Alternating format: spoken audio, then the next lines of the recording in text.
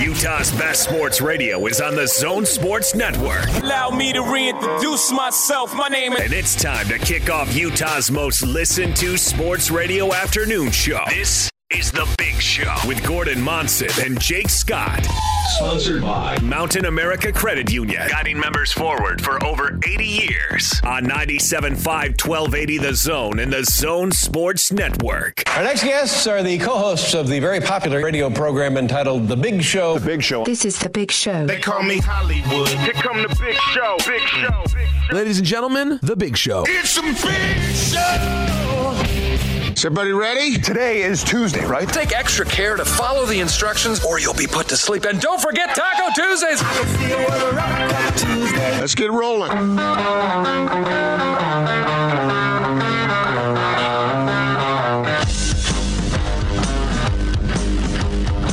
This is The Big Show on 97.5 1280 The Zone and the Zone Sports Network. That's right. It is The Big Show. It is a Tuesday, 2:01, nearing 2:02 in the afternoon on Election Tuesday, right here on the Zone Sports Network. Gordon Monson at Casa del Monson. Austin Horton here at Casa del Vivint Smart Home Arena.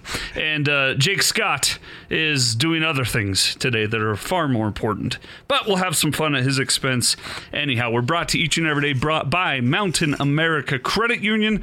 They are the title sponsor of The Big Show. Gordon, it is Taco Tuesday. When's the last time you celebrated Taco Tuesday specifically? I think last week we had tacos on Taco Tuesday, although homemade, but good. Really well, good. Homemade's better than most. I mean, you are the person that rolled up to Taco Bell one time and asked for the chef's recommendation. So it's not exactly how I did it, but it is exactly how you did it. It kind of is, yeah. I know I embellish a lot, but that one was actually not too much embellished. Yeah, that was every time I go by that Taco Bell, everyone reminds me that I did that. However, I don't roll by that Taco Bell that often since it was in Hawaii. Oh, jeez. So, but anyway, fond memories. Well, Craig Bowler-Jack will be in to talk with us from 3 o'clock on today for the remainder of the show. Beyond that, excited to have Bowler in studio. And really, Gordon, this is the first time we'll talk to Bowler since the Jazz and Orlando schedule and plans was nailed down last week on Friday. And I think Bowler's even getting a little more solidified in what his role is going to be. So I'm looking forward to his news with us in that regard. Yeah, I mean, Bowler is pumped. I mean, he wants to get on with the basketball, and I understand it. I get it completely. We're all looking forward to seeing some guys play at the top level. Quite frankly, I probably would watch a Junior Jazz game at this point. But hey, have you ever watched a Junior Jazz game? They are incredibly entertaining. One of my daughters played Junior Jazz with the guys, and that was a long time ago. What age was she at that time? Oh man, that beats me. Was it itty bitty Junior Jazz, or was it what category does a 10-year-old fit into? No, that's full fledged. It might have been 8. It might have been about 8. I love the 4 and 5-year-old itty bitty Junior Jazz leagues. Those are my favorite. There's no rules. There's nothing.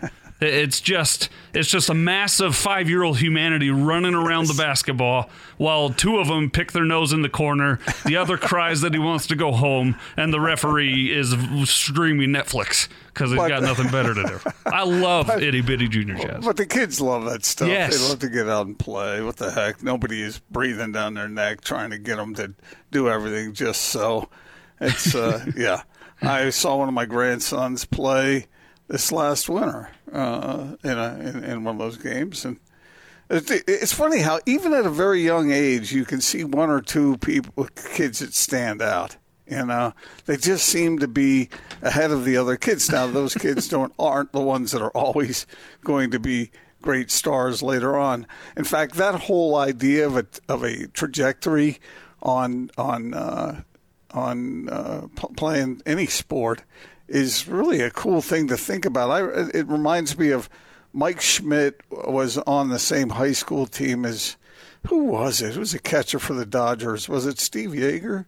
I can't remember who it was. I think it was Yeager. Not Mike Sosa? No. Okay. And but Schmidt was an afterthought. I mean, he was. But then later on, we know how that turned out. Greatest third baseman in the history of the game. Okay. Whatever. Who do you put ahead of him? Cal Ripken played both positions better than Mike Schmidt played one position. This is not true. And besides, Schmidt, how many home runs? That's not. What does that have to do with playing third base? Well, I mean, that's playing batter. He's the greatest third baseman to ever play, including all aspects of what he did. No, but he's not the purest third baseman. Oh, here we go. All right. Here we go. Pound for pound. Gordo. Here we go. Here we go. He was terrific. He was phenomenal. And I missed a lot of his career in live play because I was just a little youngie. But I've seen a bunch of highlights, and the stats speak for themselves. Yeah, Schmidt also he led the league in false humility every year, too, so he had that going for him. Well, speaking of leading the league in false humility, not humidity, it's Gordon Monson there, and I'm Austin Horton, the lowly producer of the big show. But we've got an action-packed show for you today. We mentioned Bowler will be in at 3 o'clock. Matt Harpering will join the show live from Hotlanta, coming up at 4 o'clock, and we're angling for a sports psychologist at 5 o'clock. We'll see if that comes through or not. But as we previously mentioned, Gordon, no Jake Scott today, and based on how 5:30 and 5:50 segments went yesterday, I think some revenge is on the menu this afternoon. What say you? Revenge radio? Yeah. Now, what does it say about you and I and our relationship that if you missed it yesterday, we had to move studios for a couple segments, and because of that, I could only hear Jake. I could not hear Gordon. When I went back and listened to it later, what it turned out was Gordon was highly complimentary of me and my performance, albeit sarcastically, but I'll take it. No, it was no sarcasm at all. And Jake was responding in a way that made me believe that Gordon was, downgrading me and my performance. And what does it say about our relationship, Gordon? That I automatically just thought that was absolutely what was taking place, that you were just running me down the whole time. Well, I thought you'd be suspicious the other way because Jake was laying it on so thick that those are things that I tease you every once in a while, but there's no way I would say things the way he was reacting, to them. So here I was saying what a good job you did, and Jake was essentially saying, oh, don't talk that way about Austin. Right. So it turns out either you were being sarcastic and Jake was standing up for me, or you were being sincere and Jake was taking shots at me. And I tend to believe the latter right now because he's not here. Yeah, to defend himself. Definitely, he was, because if you go back and listen to what I was saying, the sincerity just oozes out of every word. And so what I would like to do, I would like some help from our listeners today. You can send in a suggestion on the open mic feature on the Zone Sports Network app. You can find us on Twitter at Gordon Monson, at Austin Horton. You can throw in Bowler in there since he'll be in at 3, at Buckle Up Bowler. We need one word, preferably a word we can read on air, one word to describe your feelings for Jake Scott. One word. Or one word to describe Jake Scott and his personality. And keep in mind, this is Revenge Radio. At Austin Horton, at Gordon Monson. Yeah, and to give you the tone of how this might go, Austin gave me a sample word before we started and a compound word, as it were.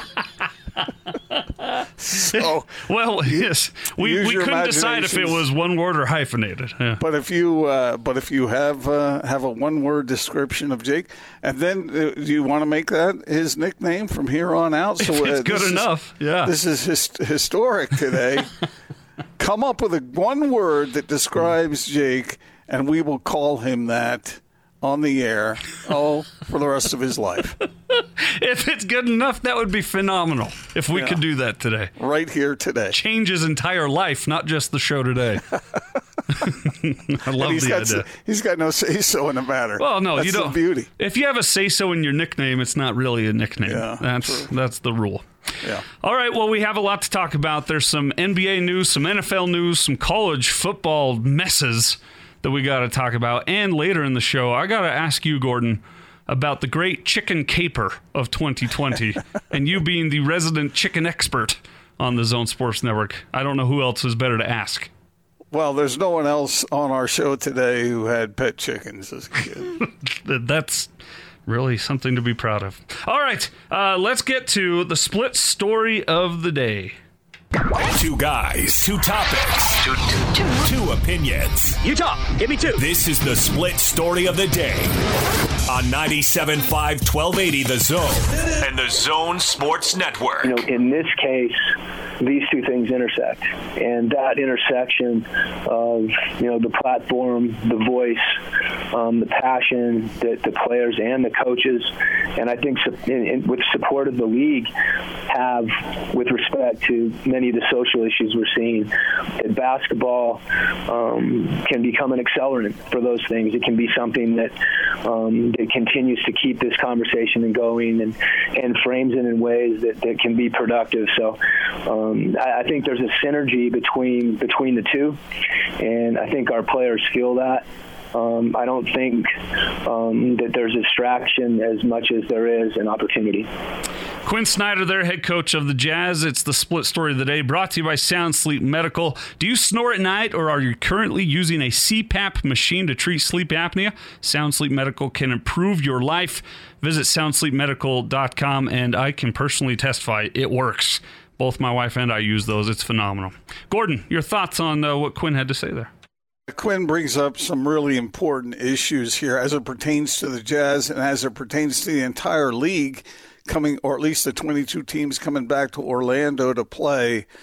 It's namely this, the mental and the physical. We know about the physical. Well, we sort of know about the physical. There's a bit of mystery surrounding that as well, now that some of these players haven't exactly been in basketball form over the past 4 months. But that's something that will be relatively obvious to us as we watch these games unfold. But the more fascinating part to me is the mental side. What's going to happen with the Jazz when they get back together? When they have, are they vulnerable to stress? Because if they are, then they're going to have more stress in Orlando in some ways. Players have a lot on their minds. They're away from home. They're away from their normal support system. They're worried about a worldwide pandemic. They're worried about social issues. And then, on top of all that, there's the competition involved in top-level basketball. No fans there to pump them up. How will they react to all of that? Can they focus the way they normally do? In my opinion, every team should have a mental health expert with him in their 34-person party that each team can have. It's so important. The mental side, so very significant. It's not a matter of routine or superstition. So often in sports we hear about guys, I can't play. Remember that pitcher for the Cubs that used to brush his teeth between innings as a means for getting himself ready? The superstition in sports, guys wearing their lucky socks or wearing their lucky shirt or whatever, their lucky shoes. That's really not what this is about. It's a matter of mental preparation. So, Austin, my question to you and to our listeners, for everyone to think about here, is how do you think that's going to go? Do you think they're going to go back to that permeable bubble down there in Orlando and be able to pick right up where they left off when the stoppage happened? Or do you think it's going to be evident in some of these players that they are either troubled or stressed or carrying a heavy burden or pressurized in some way that is getting in the way of them functioning the way they normally do? It's an interesting question, and I'll address it and give you my answer. I've long been fascinated by the extreme focus that a professional athlete has to have to succeed. It's one of those aspects of a sport that that we, the general public, typically overlook, because we can go down to our local church house or our local gym and play some hoop. We know how to shoot the ball. We know how to dribble the ball. We know how to pass. We know what a foul is. We know the rules. We've done this our entire lives, most of us. We've played basketball, for one example, since, as we were talking about before we started the split story, since itty-bitty years in junior jazz. But one thing that we don't have that those professional sport athletes have, other than top peak performance bodies and means to get there, is the extreme ability to focus regardless of what is happening around you in that moment, around you in your life in general. If you had a good game, if you had a good quarter or not, it doesn't matter. To the top elite athletes, they're able to keep that focus. And that mental side of sports, Gordon, I think is what delineates between greatness and good. And that's what makes a champion or a runner-up in a lot of times, and especially in this, what we hope to be a one-time unique circumstance and scenario down there in Orlando, where we had this 3-month, it'll be close to 4 months, I think, once they get going again, layoff in the middle. Over 4 months. You're right, it'll be closer to 5. It'll be on that other side of 4 months when they get going. And to have that layoff, how do you bounce back? How do you just pick up right where you were? Or, in the case of the Jazz specifically, can they, exorcise the demons of the roller coaster that they were on this season, where they would win 5, lose 4, win 4, lose 5, win 10, lose 6, or whatever it was. That focus, that mental side of this, I think, is what will determine who wins the NBA asterisk title in Orlando. And I think the Jazz have an edge in one regard in that scenario, and I think they have some things that aren't in their favor, but I'll have you react to what I think is in their favor, and that is Quinn Snyder and his ability to lead. And I think we saw that on full display March 11th in Oklahoma City. Well, that's what everyone who is on hand says. Those of us who know Quinn, that's what we would expect from him. But many people, Bowler, one of them, witnessed it firsthand in that particular instance where his leadership really came through. And you heard him talk there about the opportunity that this is, that the basketball with all this other stuff coming together is an opportunity. It can be an opportunity, but will the players be in the frame of mind to make it so?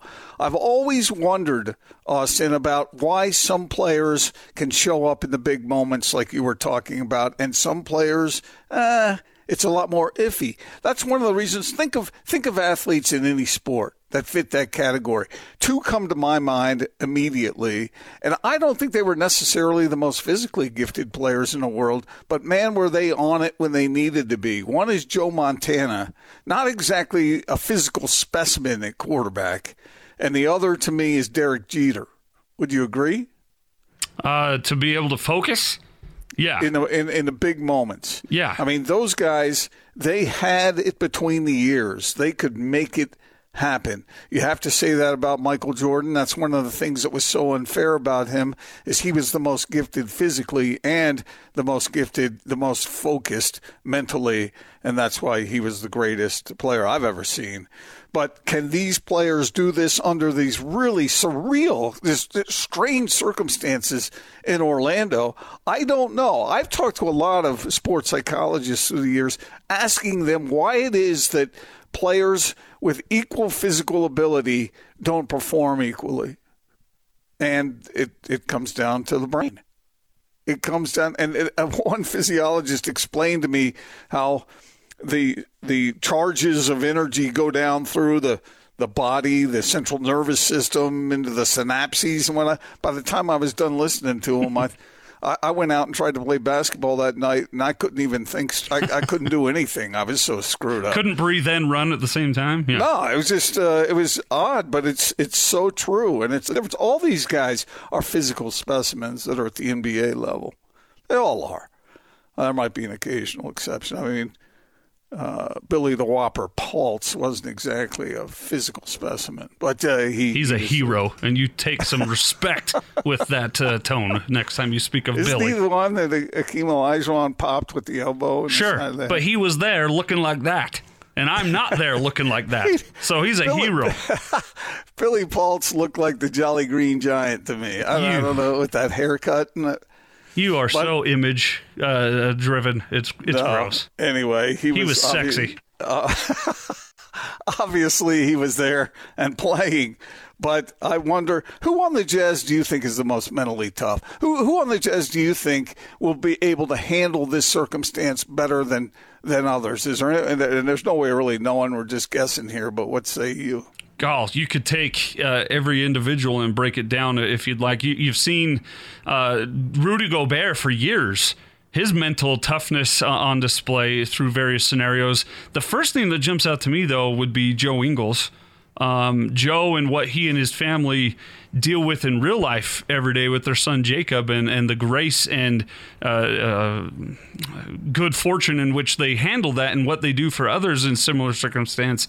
I think that playing mentally on your mind all the time should have a bigger impact on your performance. And Joe did not have an amazing time playing basketball while that was being diagnosed for his son Jacob, but he still did it. He still went out there, still played a role, still held his leadership on the team.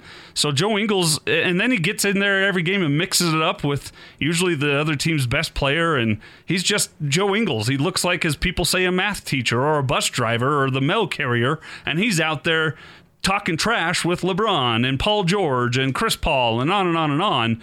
That takes some mental toughness right there. He didn't have a great series against Houston last year in the playoffs. Who did? Some of that was physical, but some of it mental.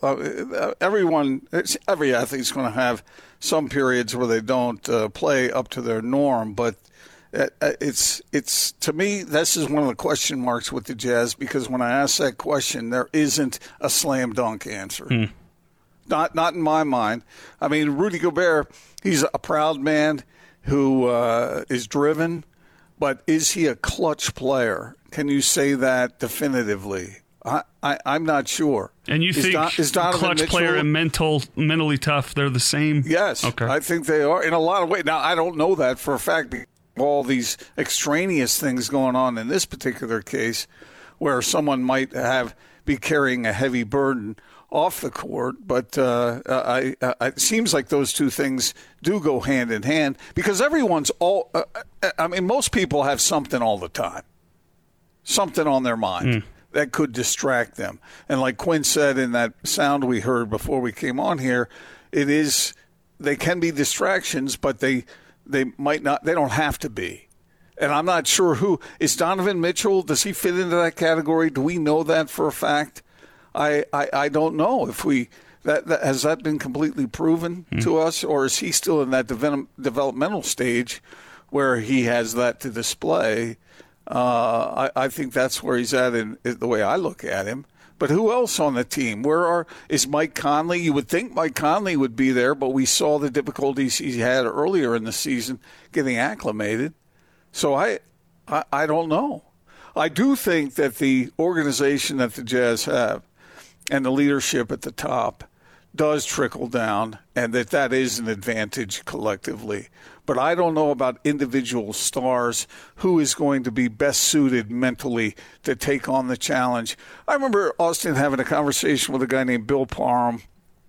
He's a sports psychologist, a professor at UCLA, and he worked with Olympians. He worked with some professional teams. I haven't kept in touch with him, but he used to stress the importance of this, the whole idea of what we've all since heard 1,000 times, athletes staying in the present, staying right where they are, not worrying about what just happened, not worried about what's going to happen if such and such happens right now, but focusing solely on what they've been trained to do. I talked to a guy who taught fighter pilots, a professor at USC, and that's what he stressed with fighter pilots. Stay in the moment, do what you've trained to do a zillion times, and when you come under fire, and I talked to one of these fighter pilots who was flying one of the missions over, I don't know where, Iraq or something, and he came under fire, and he said it could have been a very dangerous situation, but he was able to focus his mind, not on, oh my gosh, I could die in this circumstance, But no, this is what I do. This is what I've trained to do. So I'm not comparing war with basketball, but I kind of am from a standpoint of harnessing what you're capable of doing and making it happen in that particular moment. And that's part of what the Jazz's challenge is here, in my opinion. Yeah, and later we should list the different distractions, as some would call it, or as Quinn said, it doesn't have to be a distraction, but those things that pose the opportunity to distract down there in the Orlando situation, from the pandemic to social injustices and beyond. We should list those and weigh out which we think could be a bigger draw from the mind of a basketball player. Coming up next, though, we've got a little bit of breaking news on the NBA front that doesn't seem to be entirely great news for those who are highly anticipating this NBA return down there in Orlando. It is a Total Request Tuesday as well, so you can hop on Twitter, at Austin Horton, at Gordon Monson. We're looking for revenge-styled songs, and that's because we're also looking for a nickname for Jake Scott. One word to describe Jake Scott, since he's not here today, having a little fun at his expense. Craig, yeah, go ahead. How about persnickety? That's a very good word for persnickety Scott. Yes. It's related to fussy. Fussy? But Fussy Scott? Persnickety Scott, Fussy Scott. We've got one suggestion here, Curmudgeon Scott from Jim. Curmudgeon. Ellen from Jeff. That's pretty funny. All right, we'll get to those and more. Bowler and Harpering coming up later in the show. This is 97.5 and 1280 The Zone. Basketball is back. The Zone Sports Network is keeping you up on all the latest news with the Utah Jazz and the NBA. This is a back-to-basketball update. Oh, he never looked at the net. Presented by Zions Bank on 97.5, 1280 The Zone and the Zone Sports Network. NBA news in regards to the coronavirus pandemic. DeAndre Jordan announced last night that he's tested positive for the coronavirus and will bow out of the Orlando scenario. The Denver Nuggets have had 2 of their 35-member traveling party test positive for coronavirus, and as a result have closed down their facility. Adam Silver made a comment just a little bit of about 30 minutes ago to some reporters about whether or not the NBA is on track to continue their plans in Orlando. We'll tell you about that breaking news on the other side. And Damian Lillard becomes the first Weber State Wildcat on the cover of a video game for NBA 2K21 since Damian Lillard became the first Weber State Wildcat on the cover of any video game in 2015 for NBA Live. Zions Bank Basketball Update brought to you by Zions Bank. For a bank that understands your business, Zions Bank is for you.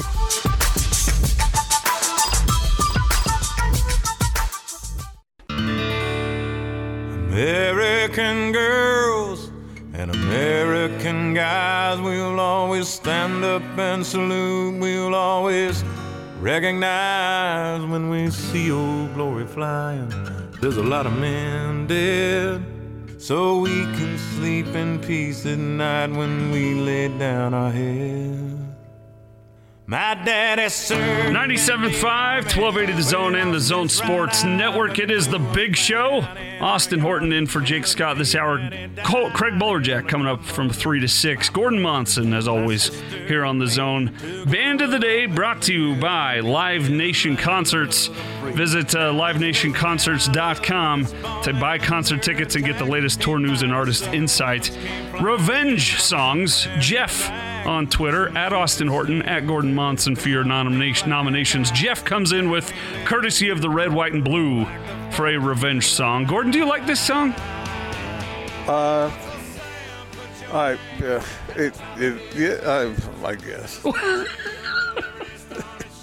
What's the? Why don't? It sounds like you don't like it. Well, revenge is such a strong word. You know, it's such a delicious word. It's my favorite word.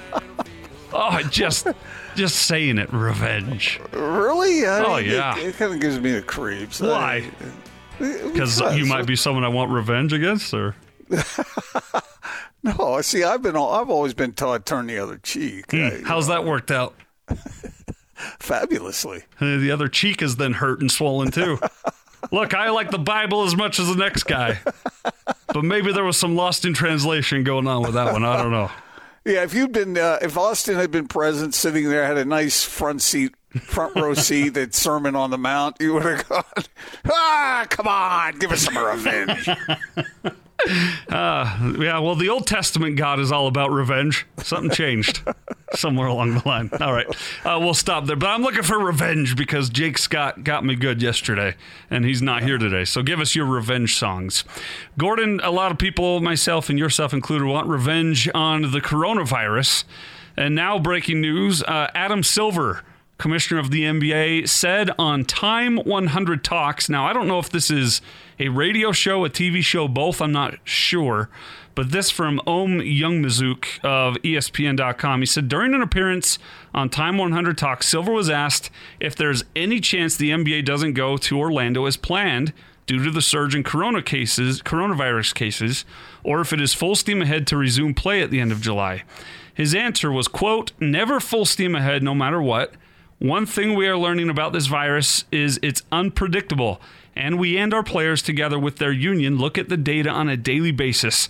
If there were something to change that was outside of the scope of what we are playing for, certainly we would revisit our plans. We are testing daily. We haven't put a precise number on it, but if we were to see a large number of cases and see spread in our community, that would, of course, be a cause to stop as well. When asked what constitutes a significant spread, Silver said he isn't sure. Quote, we are going to see as we go, close quote.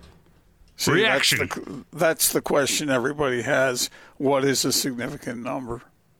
Is it 2? Is it 3? Is it 5?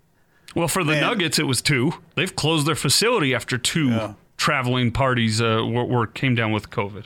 But they have not been in a protective bubble, if that's what you want to call it, even though we know that bubble will have holes in it. But I don't know what that number is. Maybe Adam Silver doesn't know what the number is. He says he doesn't. Yeah. I mean, he must have some idea in his mind. If I'm planning for a major event, you have got to have ideas about, okay, what are the possibilities here? What are the probabilities? But what are the possibilities that we might have to deal with? You've got to go through those scenarios, I think, and in a specific manner. But I don't know. This has affecting the league during this period of time. So when everybody gathers in Orlando, how will that go? You know, we were sort of talking yesterday, and I want to say joking, but not really, about whether NBA players will facilitate breaches in the bubble by bringing people in for whatever reason or sneaking out for whatever they want to do. And when you consider those kinds of possibilities, now you wonder, how much different is it than being at home? I don't know what these guys are going to be doing. I don't know how conscientious they're going to be. I don't know how conscientious they've already been. But anyway, these are all things that are going to come into play. If they do follow the rules, I'm fairly confident that they'll be able to play on. If they don't, all bets are off, Austin. So the other quote, and you would agree with Commissioner Silver's sentiment here, is he says, quote, I'm absolutely convinced that it will be safer on this campus than off this campus because there aren't many situations that I am aware of where there is mass testing of asymptomatic employees. Yes. In some ways, this is maybe a model for how other industries can ultimately open, he says. Yeah, except for how are you going to limit it that way? Yeah. Are you going – okay, so you got the testing component, but this testing's not cheap. Didn't I read somewhere where it's between $50 and $125 per test or something like that? Yeah, and that's, the more invasive, the nasal swab, which is the one that most experts say that's your best bet on missing. It only has about a 10% false positive or false negative fail. That one is the most expensive. The NBA, the one they've opted for, is not that type of test, but I don't know how inexpensive it is compared to those tests. But even if it is the 50 per test, think 302 players alone tested every day, and then you've got the coaches, the trainers, the media, the equipment managers, on and on and on and on. The NBA officials, they've all got to be tested. You're right. This is a pretty penny, and if you don't do it right, why do it at all? Maybe some businesses generate enough income that they can afford to do that, and it's worth it for them to invest that, because then those people, theoretically at least, can be more productive, so that the economy doesn't slow to a crawl. I don't know. It's probably different from business to business, but the NBA has some money, so they can do it. When you hear Commissioner Silver say this confession of sorts, does it change your level of confidence that this is actually going to happen, or is it about the same? I think it's going. I believe it will happen. They'll be able to do this. But if that's only, everyone needs to be tested before they get into this situation. And once they're there, if they comply, then I think they're going to be all right. But if they don't, who knows what's going to happen? And that's a variable beyond anybody's ability to really make a solid guess. I mean, I think they will. Yeah. But that's. Who knows? Yeah, my confidence that they're going to do it as planned. It will begin July 31st that this thing's supposed to start? Or July 30th, something around there. Yeah. I think that will take place. But what gives me a sense of pause is also what Commissioner Silver admitted to, that when they made these plans, there was not this rampant, crazy, like wildfire uptick in positive cases around the country. We just had another 500 today in the state of Utah, and 4 more deaths reported today in the state of Utah. And, and Dr. Dunn said if we weren't averaging 200 or less a day by tomorrow, that we would be facing another shutdown. That those things do give me pause, Gordon, that though I think it will start on time and how they were expecting it to start, I don't know how long it will last if they all come to the bubble, so to speak, so as it's so called, and half the teams are testing positive. You can't continue like that, can you? No, I would. When are they going to start the testing on a regular basis? Do we know that? Once they are in Orlando, which I believe is next week. Will they be doing it before they get there? I don't know. I know for sure that it's all built around Orlando, and that's when teams can actually get fully together again, and that's when the daily testing will take place. I do believe that when players go to the facility at Zion's big basketball campus, they are being tested when they get there. But that's not an immediate result test either. Yes. And they're still not in a centralized location where they are, in theory, at least kept away from others who haven't tested negative. And then, like you said, that theory being tested by people's level of obedience to the rules in place. Right. They can always find a way to break those rules, but will they? That's something that we have to hope they don't, and they're as careful as possible, because there's a lot at stake here as far as not talking about health concerns as far as lives go, although that's always out there. But as far as being able to get this thing done, and we know the millions and billions of dollars at stake here. So we'll see how it goes. I mean, one thing I do know is that the NBA, even though they're having this in Florida, where Florida is a hotbed of these outbreaks right now, it is more contained. It's a much more contained circumstance than, say, college football or the NFL, stuff like that. I mean, college football to me is a mess. They don't have any standardized way of testing. We talked about it the other day. 37 athletes in Clemson's football program tested positive. I mean, if that sort of thing is going on, then I don't know how that's going to work. And how are they going to go about their testing? It is costly. It's expensive. But it needs to be organized. By the way, did you see that the Ivy League is discussing postponing their football season now until the spring? Yeah, I saw that and thought, oh, the Ivy League has a football league? news. Sorry, just a little joke there. They do. Those smart guys. I thought they were more into crew and such things as field hockey and polo, as it were, rather than the brute sports of football. But who? When I say great football players from the Ivy League, who comes to mind? Fitzmagic, and that's where the list ends and begins. Ryan Fitzpatrick. Didn't Ed Marinaro? Wasn't he a running back at Cornell or something? I don't know, but I love his sauce. Am I getting the name right? Nothing better on spaghetti than marinara. He went on to be an actor. Wasn't he on Hill Street Blues or something? I'm 35. Hill Street Blues, I don't know. I guess that was a show. I don't know. That was good back in the day. I like that show. All right. We'll have more on the Ivy League and really the college football mess as a whole. Bowler Jack will be in at 3. Well, that'll be a big-time discussion to get. We'll also get Bowler's response to the mental versus physical obstacles there in Orlando for teams like the Jazz. We've got Matt Harper at 4 and confirmed Riley Jensen, sports psychologist, at 5 o'clock with Bowler and Gordon coming up at 5. I want to remind you about Action Plumbing, Heating, and Electrical. Spring into action. Mention this ad and receive $33 off any service.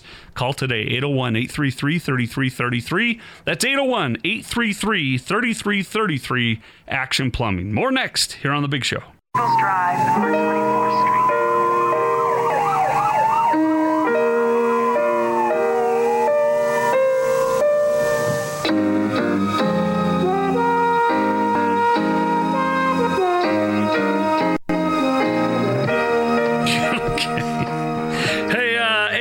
The 4th of July weekend will be busy on the road, and ARUP wants to be ahead of the game.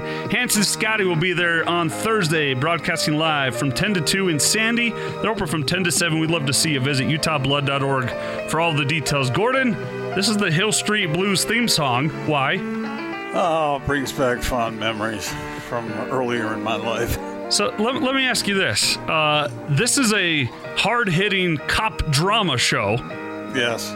And yet here's this light, lovey-dovey piano concerto as the theme song. Doesn't really match. No, it's because it was more than just about the drama of the whole cop drama. It was about life. It's kind of like ER, as it were.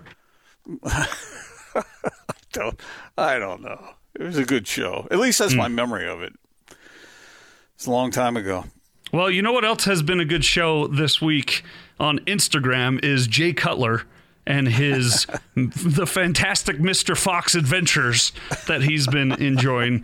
Jay Cutler has a quite palatial, in fact, it's called the Pollo Palace, this chicken coop, if you can call it that. It's a barn that he admits is bigger and nicer than his dorm room was in college. And looking at it, it looks nicer and bigger than my home that I live in. But he's had a rampant run every morning. He goes out and he finds, for, to keep it kid-friendly, feathers around the yard and not as many chickens in the coop as were when he went to bed the night previous. And so Gordon, he's gone through these elaborate schemes of traps and cameras and night vision goggles and decoys and trying to, A, figure out what is doing this to his chickens, and B, trying to catch it.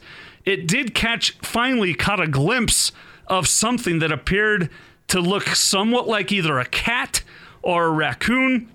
But it's so that this animal is the most intelligent predator, I should say, in the world, because it knows which angles to slink around so that it misses the cameras, and it's still getting away with the chickens. And I thought, since you are the resident chicken raising expert here on the show, what would be your recommendation to Mr. Jay Cutler on how to stem back the tides of dead chickens? Well, first thing is you got to take care of your chickens. This is not to be laughed at. This is serious. I did own 2 chickens, not concurrently, but I did take care of my chickens, and I made sure that there was no threat to them. And it seems to me like he has some security lapses. Now, he may have the cameras, but why not build the chicken coop so that said predator can't get in there? Yeah, well, it is. He says it's like Fort Knox for chickens. Well, He's got it on lockdown. Obviously not, because the cat's getting in there. Oh, you think it's a cat? Well, I mean, and that's the other thing. Says a lot about you. Get some cat repellent. Just spray that all around. What is? Do tell where and what is cat repellent? I don't know, but I looked it up, and there is a device that supposedly discourages cats from entering an area. Huh. I don't know if it's a raccoon. I think is a device that goes, get out of here, cat! Well, let me give you an example. Let's see here. Top picks for cat repellent. Pet Mastermind cat spray. Oh. You got Nature's Mace cat repellent. No. Get that at Walmart. Come on. For a kitty cat? Systemic animal repellent of all kinds. It'll cover sticky paws, furniture strips. Snowball does not deserve mace. If he's killing the chickens, you got to do something about that. I mean, if I had now I'm going to get emotional now. I killed a kitty because I should have been more responsible. I should have been able to keep Big Dumb Huey's dog away from my chicken. If I'd had some dog repellent in that moment, I would have squirted Huey's dog down. Mm-hmm. Because once he got his teeth into my chicken, there was nothing but blood and feathers everywhere. Oh, jeez. Wait, let me gather myself here. Gordon. Yeah. So yeah, you may not be the best to ask. How do you keep chickens safe? You were 50-50. You were 1 for 2. And that sounds good until you realize that's all you had was 2, and one of them didn't make it. I'm not kidding you. I couldn't eat baked or fried chicken for a year. Oh, just a year? But then you were right back on it? That smells like someone else's chicken. I think I'll try a bite. Anyway, I think he's got a security breach, and he should be able to find a way. Because, look, I took my chicken out for a walk. And I did that not normal a couple times a week, and the chicken loved it.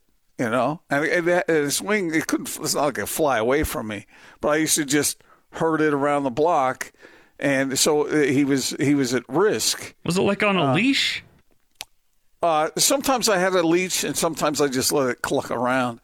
But okay, so you're at risk when you're out and about, but in your home. In the chicken's home, it should be completely secure. So Jay Cutler needs to figure that out. Put bars in the windows or grease the outside of the chicken. I don't know. This is not The Rock. You know what I used to do? I used to keep my chicken.